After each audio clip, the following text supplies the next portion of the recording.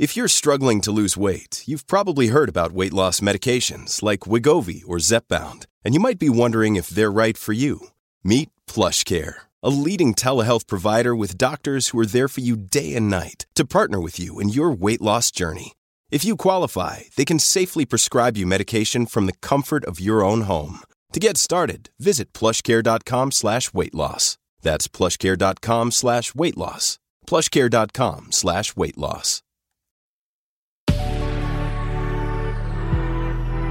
Good Risings, I'm Colin Bedell. Today is Tuesday, August 2nd, and this is The Rising Sign. So remember yesterday we spoke about the Mars-Uranus conjunction in Taurus and how patience is a form of action. Thank you, August Rodin, who provided that quote. And so today we have a transit involving Venus. Venus is currently in Cancer, and it's forming a sextile to Uranus and Taurus. And what I kind of almost want to do here is, because since this transit is a day after the Mars-Uranus conjunction yesterday, which was really powerful, let's consider how we can continue this transit conversation with Venus and what Venus has to say for the present and moving forward. So what I would really love for you to think about is perhaps what it would mean for you to first accept and really normalize just how destabilizing and disorienting the last 2.5 years have been. We say it often, right? But I don't necessarily feel, and myself included, right, that we've really allowed ourselves to wrap our hearts around that. Just how disorienting, dysregulating, and destabilizing the last 2.5 years have been for our lives.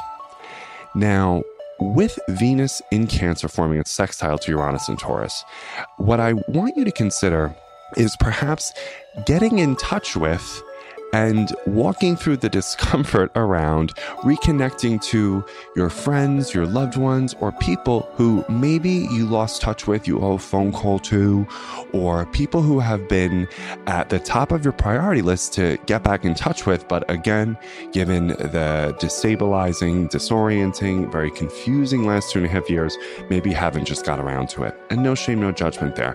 Myself included, I've been that person. I know friends of mine have struggled with that. And just last weekend, I reconnected with a friend who I was thinking about almost every day and like, I really got to see her. I really got to see her. But we were in different places and this and that.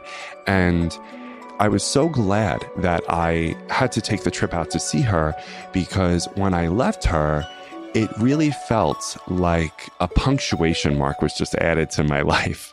It's really interesting. I've sort of realized throughout the pandemic, there are friends who, when I don't see, and I didn't know this before COVID, my life really does feel like a run-on sentence. And then when I see them, it's like, period, punctuation mark, exclamation point, boom. I feel a little bit more rooted in time, space, and context because I saw them and because I connected with them. When I don't see them, I do sort of feel like I am, again, just living in a run-on sentence.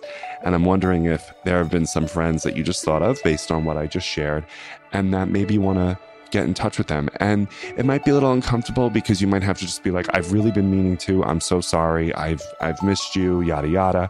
Just breathe through that, right? And then once you're back to just deep connection with them, I think you'll feel so much better for having done so.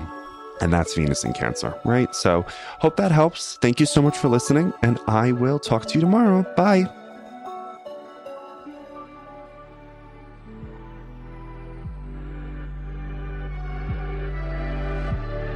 So I'm Colin, and you can find me at Queer Cosmos. Thank you so much for listening to Good Risings.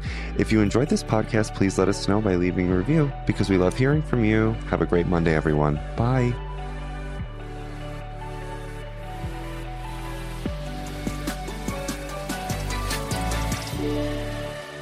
Good Risings is presented by Cavalry Audio. Our kids have said to us since we moved to Minnesota, we are far more active than we've ever been anywhere else we've ever lived.